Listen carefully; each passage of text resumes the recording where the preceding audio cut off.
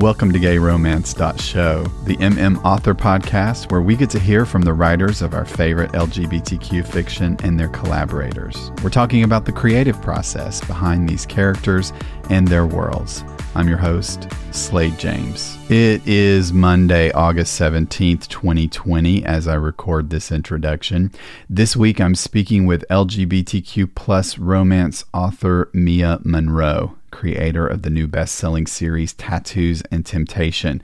The first two books in that series, Marry Me and Fix Me, are both currently on the charts, with a third book, Free Me, coming out next month. Mia is a newer author to many of us, and I was fortunate to catch her right as she's emerging on everybody's radar.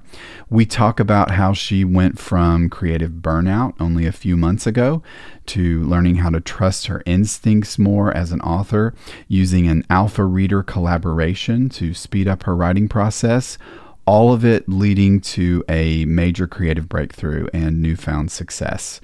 For those of you who are also up and coming or future authors, her story is especially inspiring. And as always, it's cool to hear an author talk about her process and the ideas behind her books. My conversation with Mia is coming up in just a few. In personal news, I just received feedback from beta readers on my own first contemporary romance novel. I'm incorporating their suggestions into some final edits, and I'm excited to share more about that in the very near future, so please stay tuned. My boyfriend Steven and I are celebrating our first anniversary next week. If you're listening at the time of this episode's release and you have any inspired ideas about what kind of gifts I could give him, I'm here for that. Shoot me a message on Facebook or email me. He won an overnight stay in a fishing cottage that's tucked away on a lake in a cove in the mountains of northwest Georgia, which is close to where he lives.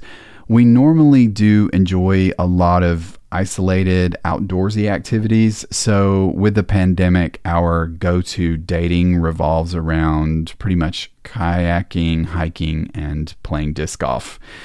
Major out-of-town trips are pretty difficult for everybody right now, so we've been holding on to this voucher as a getaway. And if it works out with our schedules, I'm going to propose we spend it on our anniversary. Thanks to May, by the way, if you're listening, for that suggestion. It was sitting right there in front of my face. Steven has a small business where he makes and sells natural medicines and homeopathic remedies. So he's actually one of the only people I know whose business has actually thrived because of the pandemic. We've been busy moving him to a newer, bigger, better location for his shop. And of course, all of that has been going down as I'm trying to finish a book. But I really can't complain. I'm very proud of him. It could not be happening to a more deserving person, and we're both getting to work hard doing things we love. So COVID aside, it's a lot of good creative stress in my world right now. I hope you and your loved ones are healthy and weathering 2020 as well as can be expected. I'm happy to provide some more content and virtual socializing to keep you company. Before I forget, I want to say a quick thank you for sharing the show with friends and leaving a review on iTunes. Both of those are entirely free ways you can support this show that have a huge positive impact on its visibility. I also want to thank you for pledging your support on Patreon. It demonstrates that you're enjoying the show and you want it to continue. That's very encouraging to me. To find out how you can become a patron and support my time in producing more and more of these episodes, please go to patreon.com/SladeJames. So I suppose I was always a writer in some aspect, right? Which I think is probably pretty common for a lot of people who do this. I was very interested in school, and I actually ended up getting my bachelor's degree in creative writing and English.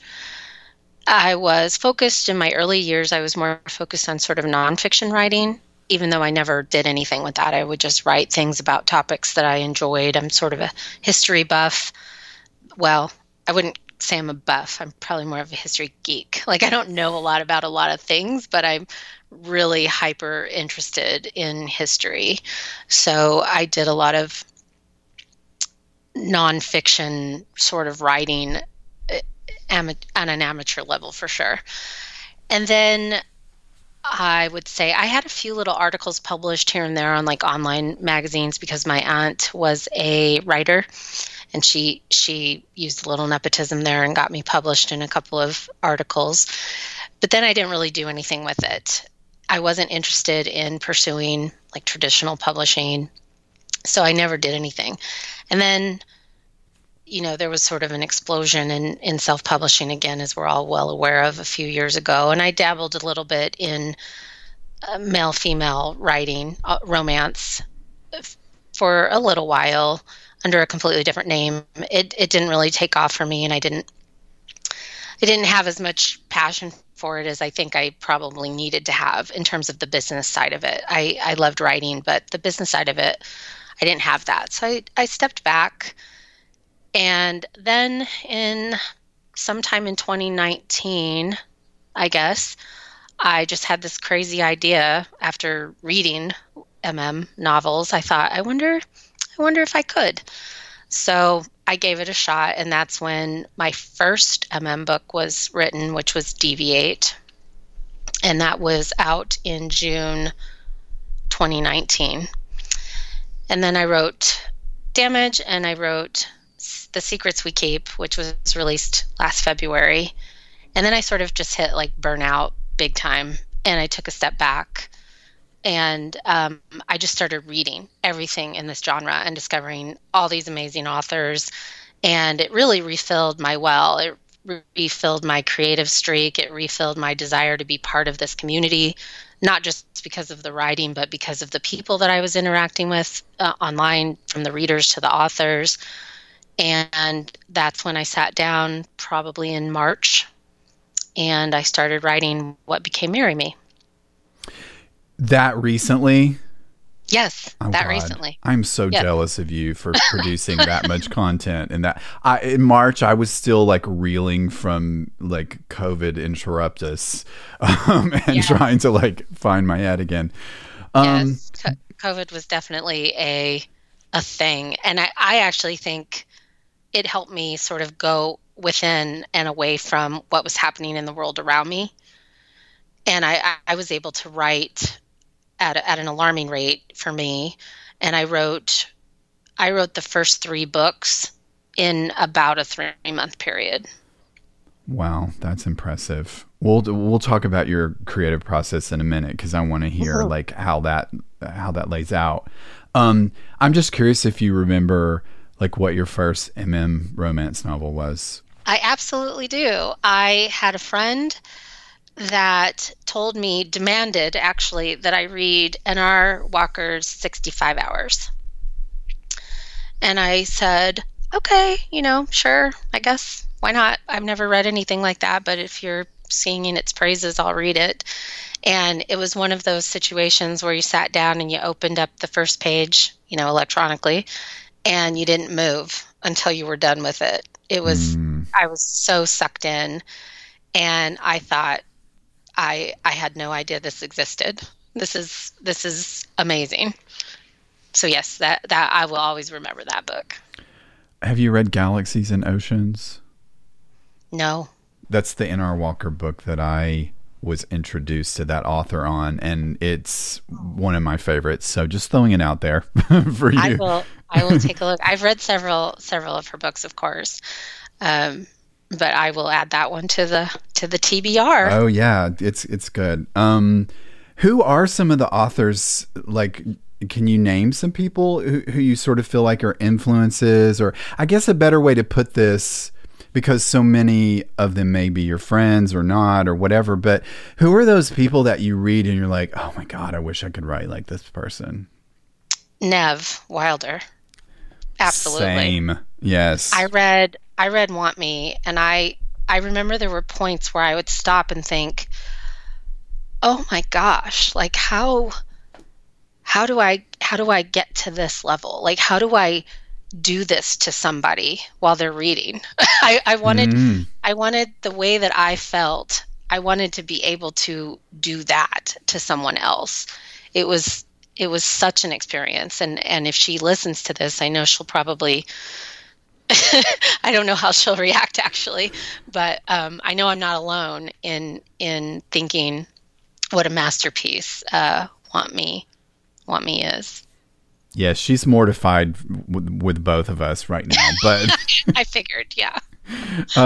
It's She's going, stop, please. But she's worthy of praise. Whether she is comfortable with it or not. She's a cool person and a friend of ours too, so we're allowed to embarrass the crap out of her. So yeah, is there anybody else that you kind of have read lately that made you feel that same sense of like wanting to raise your bar, I guess? Yes. So definitely Nev. And then I've read a few books by Jay Northcote that also really, really moved me. I am trying to think. I'm reading one now that was recommended to me, way outside of a genre I don't normally read, but the writing is also that. It's wow, let me up my game here a little bit, because it's not only descriptive, but it just captures the nuances of each character's personality extremely well. Like, you always know which person is talking, which person is thinking. It's very clear on the page because they're also very distinct. And I think that's a very strong skill to have, especially with numerous people in a story, when there's lots of side characters or an ensemble group of people. I think it's a definite skill set to be able to make sure that people know, no, this person is speaking now, because that person's voice is so clear on the page. I have to tell you, I think that you handle ensemble cast really well. That was something that I noticed right away, is I didn't feel lost in wondering who it was you were talking about, and you created this really cool kind of distinct group of people. There are a lot of scenes in Marry Me, one of your newer books, where they're like going out to bars together and stuff, and there's a whole group of friends like sitting around talking, and those scenes are really hard to choreograph, I guess, and I felt like that was it felt very effortless in your books. So it makes sense that if you've been focusing on that, it's you pull it off. So Thank you. Give me an idea, like take me back to this moment with back in the spring when you said you wrote these 3 books basically in a 3-month period. So what does that creative process look like for you? Just walk us through it, nerd it out as much as you want to. So I knew for a long time that I wanted to do a series, an interconnected series with a group of people that, were involved in each other's lives. And I didn't know what that looked like. I didn't know if they would be, friends or a family business or school, or, I didn't know what the setup was going to be. But I knew that was my ultimate goal, is to create some kind of world that I could stay in, and that I could create, different books in that world and really geek out on all the tropes that I liked so much. Because I didn't want a series that was sort of one trope, if you will, because I'm sort of I have so many things I want to write. So I felt like if I could create this world where all of these little tropes could fit into, that would be really sustainable for me and really something that would make me happy and would give me a lot of passion writing. So I knew it would probably be something tattoo related, because I'm a sucker for a pretty boy with tattoos, and many people are, many readers of this genre are. But I thought, well, gosh, there's so many tattoo focused series out there that are already so good. Kylene's, Heathens was one that came to mind, and there's many more. So I thought, well, maybe that's not, I don't want to be trying to recreate something that's already really good.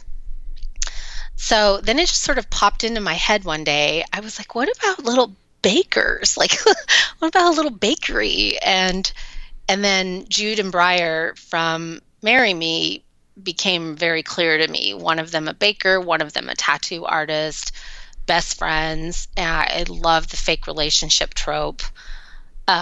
So all of a sudden it just sort of materialized in my head that, hey, I could make a series of this. I could have the guys that work at the bakery and the guys that work at the tattoo shop. And, maybe sometimes they fall in love with each other. Maybe sometimes they don't fall in love, one from each shop kind of thing. But I could have fun with tropes. I could really expand this world. There's a multitude of different characters that you can have in each book. And then as I started to sort of think out Marry Me and think about the pieces that would go into that, I really just sat down and I said, what are the tropes I want to write? Who are the characters that I want to have books? The main characters in the story that I wanted to have books. Where can I start to plan these out? And then from there, it was just sort of, I guess, easy because I knew what the first 3 or 4 tropes would be. Actually, I knew what the first 5 tropes would be. So that's why it was so easy to write the first 3 books. I had planned who the couples were going to be. I had planned what the tropes were going to be so I could build their stories into each book. Like everybody reading Marry Me suspected that Saint and Casper would be the next book because their story started to show up in Marry Me. But to your point about the nightclub scenes and when they're all hanging out, I'm always aware of, first of all, whose next book it's going to be and which dynamics I want to highlight in each book, even if they're just little glimpses of what's to come later.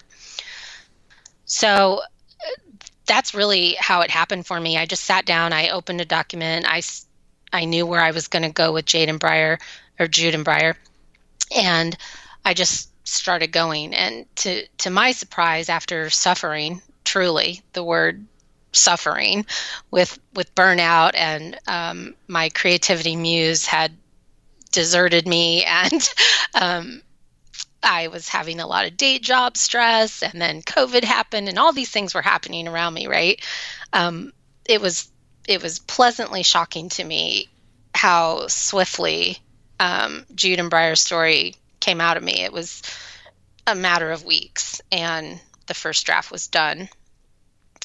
And then I was itching, like I knew, like I have to get Saint and Casper, out of me.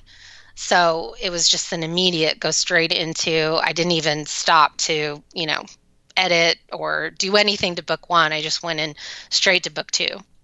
I have an alpha reader relationship that did so much for me. And I know we're going to talk a little bit about Fix Me more in a little while, but that it just did so much for me as far as the confidence building, knowing that I was not only doing the right thing as far as the trope is concerned, but I was writing a good story. Sometimes when you're a writer, it's so independent and you're so in your own head that you don't really know how, if it's good. You don't know where it's at until you start to get other feedback. And by then you're done. You're basically done, if you're doing the beta round or what have you. So having an alpha reader during the process of Fix Me, I didn't have her during Marry Me, but I had her during Fix Me. And that was huge as far as just pushing my confidence and inspiration through that book. How much time, if I could take you back for a second, when you were kind of planning and plotting those 3 books, like how detailed is that? Do you take a few days and just sort of write some rambling notes, or are you pantsing these books, or is it all very, very planned out? No, I'm definitely pantsing through them. I know when I start the book, I know what the trope is. I know obviously who the players are. Maybe I have an idea of 2 or 3 scenes that I know are going to be in there. Basically what I do before I start the next book, and I don't know if this is going to sound weird. I hope other authors do this too, so that I don't sound weird, but I sort of daydream about them, about who the players are, intentionally daydream about them. How do I see them meeting? How do I see their first interaction going? What pivotal things, what's the conflict, what pivotal parts of their characters are there going to be? So I sort of map it out in my mind more than sitting down in paper and doing it that way. So I when I start a book, I have usually a very strong beginning. I know exactly where I'm starting, and then usually a pretty strong middle where the kind of conflict sort of happens. And then I know what the HEA is going to be. And it's always going to be an HEA, of course, because it's romance and I like HEAs. So I think that's mostly my process. I do write out of order with this series, I've noticed. I just write the big scenes that come to me, and then I build the story kind of around those scenes. And then since you've read one of them, at least, I know that I have these chapter headings, right? And so the chapter headings are kind of like parts for me, and they're sort of my guide on how I know where the story's going and what elements are going to be in each one of those sections. Well, here's a question that I have for you, and I always want to ask everyone who produces really quickly, because let's say you're writing and it's like, that you need something to happen at a certain point in the book. It's like an 80% mark, and it's like kind of not working. You know what I mean? You're like, that's not I need to think of something cooler than that. And for me, like, sometimes I have to wait a really long time for that penny to drop. Like, I have to go about my life and work on other things, and then, have that moment in the shower where I'm like, oh my God, I've got it. And I always wonder with people who write really quickly, do you hit those points where you're like, I'm not really sure what's supposed to go here. I'm just going to let it sit for a minute and come back to it. Like, how do you experience that whole phenomenon? Yeah, so it definitely happens to me. Sometimes I'll get to a point where I think, I wonder if this part is this kind of boring, especially that middle where things haven't really gone awry yet. And they're coming, and you're sort of in that lull period. I think, am I adding enough that's keeping the reader engaged? Is this boring? I did have with the last book, which was book 4, I just finished, I guess, a week ago or so. I did have a little struggle with some plot points, and that's what I think the alpha reader is so ideal for. Because she's as immersed in the story as I am. She knows what's happening as much as I do. I don't have to explain anything to her. She's been reading along, and she's read all the other books in the series, so she knows the before that too. So if I say, this is where I'm stuck, or this is what I'm thinking should happen next, what do you think about that? She can sort of help me untangle those plot points that are getting me stuck.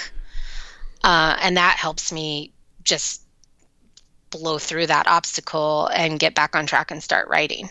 So you're using a second brain. Yes, absolutely. A second brain. Yeah. I personally hope that I always have this relationship, because it has done so much for me as a writer. She has made me better. She will immediately point out that was way too much telling. You need to break that down and show more. And I'll look at it and go, oh yeah, totally it is. And then I'll fix it in the moment. I'll fix it while I'm still in that scene, because she'll read. We read every day. I do the same for her. So she'll say, I wrote chapter 10, and I'm like, I wrote this new section, and we'll go read them in that same day, basically, or within, a short amount of time after, and give immediate feedback so you can adjust and fix right away. So if people don't have alpha readers, I don't think they're easy to come by, because it's a relationship and it's a thing of trust. But I think it's super invaluable now, especially to my process. For one, producing so quickly, and getting out of your head more because you're getting that immediate feedback. Wow. Yeah, that's a really illuminating thought. Like, I want one now. I'm just going to put it out to the universe that I want. You'll get one, Slade. It is the thing about letting somebody read your rough shit is a very vulnerable situation to be in, and you've got to. That's a really special connection to have with someone. It is, and that first time is terrifying. Because you think, oh my God, what if they come back and tell me, I'm sorry, but this is just terrible. And you have to process that, but also, there's your ego there. You don't want to be embarrassed in front of a colleague. And you think, well, and so my attitude was, if she tells me it sucks, then she did me a favor. That was my attitude. It's gonna hurt. But if she tells me it sucks, it's for my own good. Fortunately, she didn't tell me that, but she has helped me step up my game in terms of writing, for sure. Oh my gosh, that's really, really cool that you have that, and that's your secret weapon, it sounds like. It is, yeah. There was something that you and I had chatted about, this sort of concept of learning to trust your instincts, and it goes along with that idea of, okay, I'm working on this thing, and I have no idea if this story is going to appeal to other people, and I'm deep in my own head. So, this is something that I do generally struggle with, is, over-analyzing, trying to shut out the analysis and try to be true to the story, at least when you're first creating it. So talk to me about what you meant by learning to trust your instincts. Yes. So I think that a lot of this can come from what type of personality you have. I am the type of personality that seeks a lot of external validation, which can be both good and not good, especially when your chosen industry is something that is personal to you, but also commercial, right? Mm-hmm. So when at least when I'm putting my words out, I am putting myself into that. I cry when I write. I guess I can say this. I am at times aroused by what I'm writing. Is that okay to say? Yeah. I feel what my characters feel, right? So I'm putting myself out there. And then to say, now I'm going to put it out for public consumption and take their feedback is challenging for my personality type, but it's fuel. So it's like this double-edged sword for me. So at times I would take in too much external feedback and I would end up with nothing because the content that I was getting was conflicting, right? So for example, I'll use a beta read scenario. And, one beta says this about a scene, another beta says the opposite about that scene, another beta suggests something totally different for that scene. If you don't have your own vision and trust in yourself and what you wanted for those characters, you will just be stuck. You won't know which one of those people you should listen to. You have to have your own vision for it and be grounded in it. So now what I have learned is to take the feedback and decide if it's valid for me and the vision that I wanted for that character. I still want the feedback. I feel like, as I was saying about the alpha process, it makes you better when someone is providing constructive feedback. Obviously, there's plenty of stuff that isn't constructive and isn't going to help anybody do anything except take a shot. But when people are giving you constructive feedback, there's always some gem in there that you can pull out. But you have to know your own voice. You have to know what your own vision was so that you can then say, does this feedback align with what I want for these characters? Does it align for what I want for the story? And if it does, great, make the change. If it doesn't, thank the person for their feedback and their opinion and move on and be confident that you made the right decision for your story. Does any of that relate to, or I guess a better question is, how does that relate to the creative burnout period that you got to? Yeah, that is great segue because it was almost entirely because of that. It was listening to advice, not directed towards me, but listening to all the other success stories of other authors, reading all the posts in author groups about what worked for them and marketing things that they're doing and stories they were writing and tropes they were focusing on. It was beta feedback. It was reader feedback. It was a lot of feedback. And I couldn't sort through it all. And I ended up feeling like when I hit sort of the pinnacle of the burnout phase, I think I felt like maybe I wasn't doing the right thing. Maybe writing wasn't for me, or I should say publishing wasn't. Maybe I didn't have what it took, if you will, to make the business side of it work for me, because I felt so overwhelmed by all of the input that I was getting. And I would try it. I would do, well, so-and-so said this works. And then I would do that and it didn't work. And so-and-so said you should write this. And then I did that and it didn't work. And so I thought, well, maybe it's just not for me. Like everything I try doesn't work. And I finally listened to, I believe it was a podcast, and it was about burnout. And it was one of those, it was exactly that conversation. It was, that person's recipe for success is not necessarily yours. You have your own journey in your own lane. And that's when I just kind of stopped. I was like, okay, I've got to step back from all of this. I've got to start to hone my own voice and think about what I want and pay attention to things that matter to me. And I think that's how I ended up getting better quickly, because it wasn't too bad of a ride as far as the burnout is concerned, maybe a few months, but it was bad in that time. I mean, it was devastating to think, I can't do this. I can't make stories. I can't, because I couldn't write. The creative well was just gone. And everything I tried, it was bad. And I would get to maybe 5,000 words and go, this is horrible, and I don't have the energy for it. And so I thought it was all gone.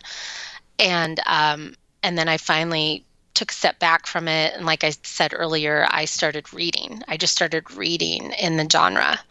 I wasn't trying to write anything. I wasn't trying to promote anything. I really sort of disengaged even for a while. And I just started reading. And that's when I found all these amazing authors. And I thought, I want to be part of this community and I want to write these books. And when it became clear to me why I wanted to write these books in this genre, I think that's when the veil sort of lifted for me. Why is that? I want to be part of positive, normalizing representation for everybody in this community.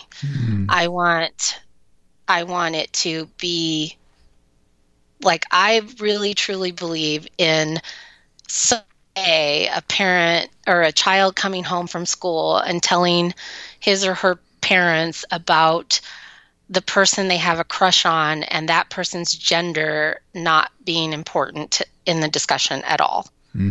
And that child's sexuality not being important to the discussion at all.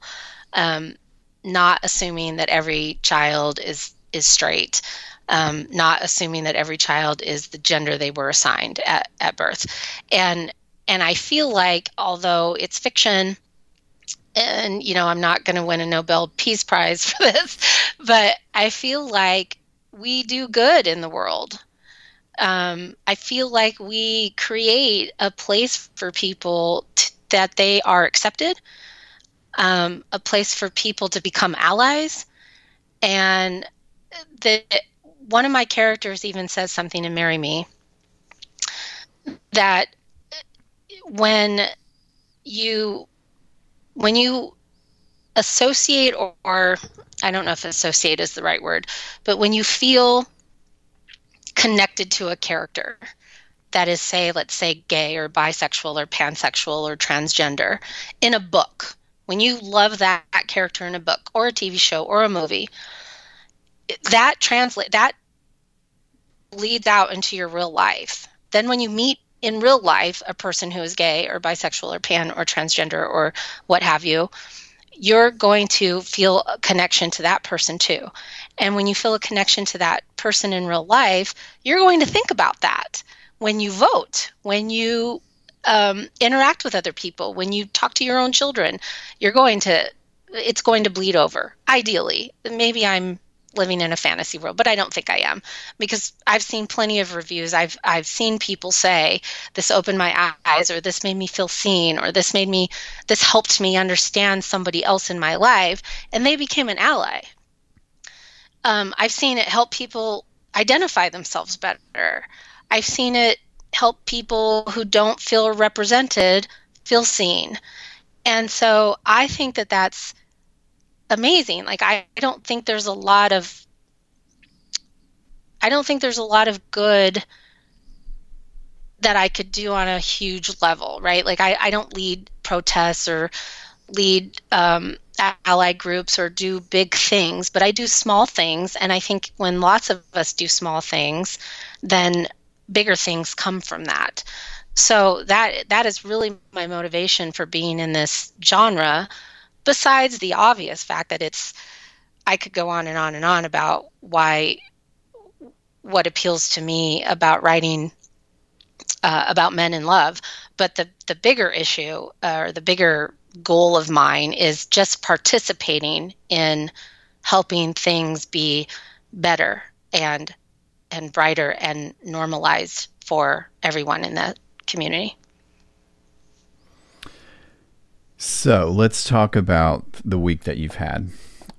We are recording this on August 15th, 2020. The second book in the Tattoos and Temptation series, Fix Me, just came out. And both the first two books in this series, Marry Me and Fix Me, are in the charts in a big way. I think you hit number one everywhere, and I think you were number one and number three at the same time in a bunch of places. And so I just, what does that feel like, especially knowing that just several months ago, you were in this place where you felt like, I don't even know if I should be doing this. I don't know if I even have what it takes. And then you have the month that you've had. What is going through your head right now? So I'm not going to lie, I cried when Fix Me hit number one in gay fiction, or gay romance. I cried because I just did not see that as being possible for me, especially with so many acclaimed writers in this genre. It was completely surreal.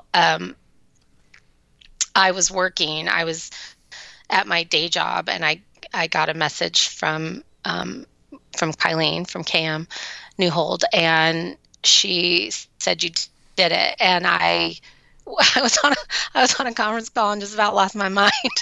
Thank goodness for the mute button, because I just immediately went to Amazon and refreshed the page and went, oh my God, I can't believe this happened.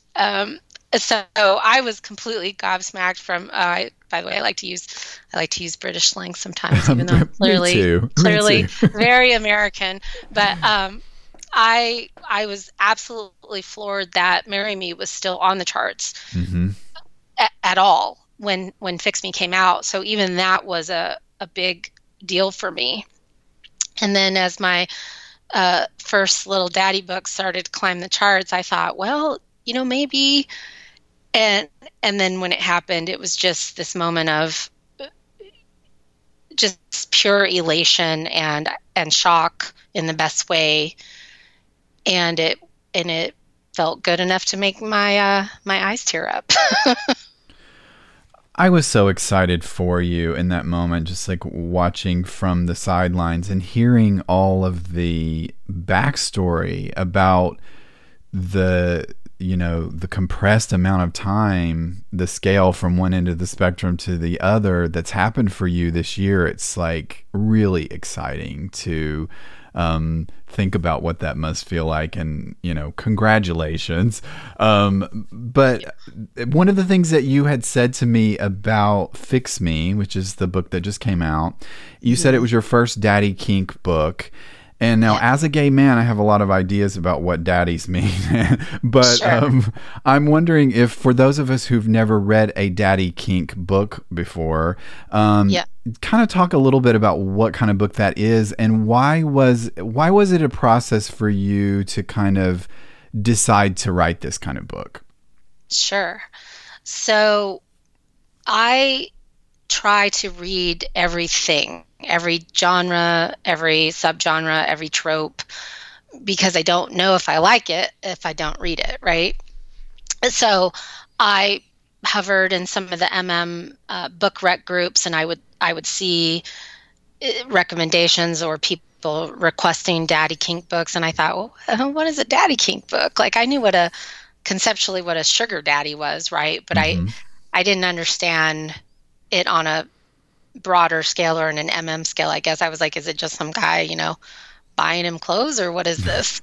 And so I started to dig into the most commonly wrecked ones, and some not so commonly ones. Amazon starts feeding you what you look at. So I just kept, grabbing them. If I would see a post on Facebook that somebody was promoting one, I would be like, hey, let me try that one too. And so I found that it was sort of a difficult place for me, because there are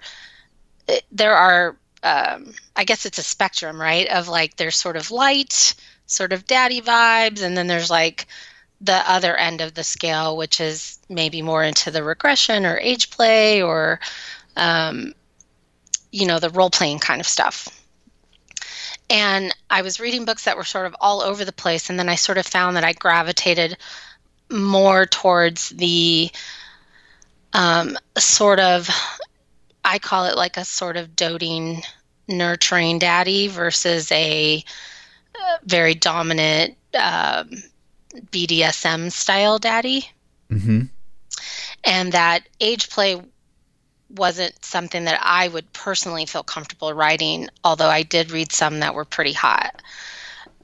But, for me, it was about what could I write that would be true to, me and my skill set, that would also sort of play into the daddy kink world. Because I wanted to write one, I was very attracted to the idea of a daddy, and I wouldn't mind having one in real life. more of the saint. Saint is the main character in Fix Me. More of the saint type of daddy. I'm entirely too controlling of a person to have that in real life, but it's a fantasy. I would take it. So I found that I wanted to create the type of daddy that did it for me. But I wouldn't have been able to do that without consuming the daddy kink books that others have put out that, were fascinating and took me on all kinds of different adventures and expanded my mind and my concept of what that meant. And then just clear as day, Saint sort of spoke to me that, he's the daddy. And that's how Fix Me happened. Awesome. Well, of course, we will link to these books so everybody can go and check them out. Mia, thank you for sharing your creativity and your motivation and some of your personal journey. as an author, and I've absorbed so much great advice. Like, I'm privately taking notes on some of the things that you said that really resonated with me. I know this information is really valuable to other writers to hear, and for the readers who are really curious about how you created these books. It's a lot of juicy backstory. Tell us where we can go to find you online, and what book everyone should start with. Yeah, so I'm definitely on Facebook, and I'm really easy to find. It's just Mia Monroe. And I'm on Instagram. I don't do a lot there, but I am trying to sort of build that up a little bit. So you can find me on Instagram as well, and of course BookBub and Goodreads and all those good places. What's the name of your Facebook group? Mia's Maniacs, because I like alliteration. Yeah, you got that MM right I got there the on your MM logo. going there. Yep. I did want to ask you this question, and I feel like you kind of spoke about it earlier. So if you don't have anything extra to say about it, it's fine. But for the purposes of maybe getting another cool little moment out of you, what do you most hope that your books contribute to the people who read them? For me, we did talk about the overarching goal that I believe in earlier, but really, especially right now in the time of COVID and Black Lives Matter and election year that has been interesting to say the least, I think that the reason why many of us read is to escape all of that for a little while and get lost in a different world and where none of this exists. So for me, my books don't have any elements of real life in them, meaning current events. And so I hope that anybody who picks up a book of mine just has at least those 2 or 3 or 4 hours, depending on how fast you read, where, all your stress is gone and you just get to experience love through these characters' eyes and really have a moment of joy and happiness in a chaotic world. Awesome. Mia, thank you so much for taking this time to speak with me. It's my absolute pleasure.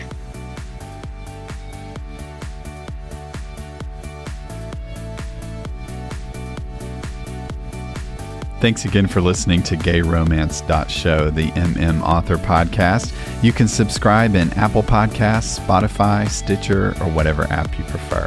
For show notes and links to the websites and books we mentioned, please go to GayRomance.show. You can also find me at SladeJames.com. And I'll talk to you later.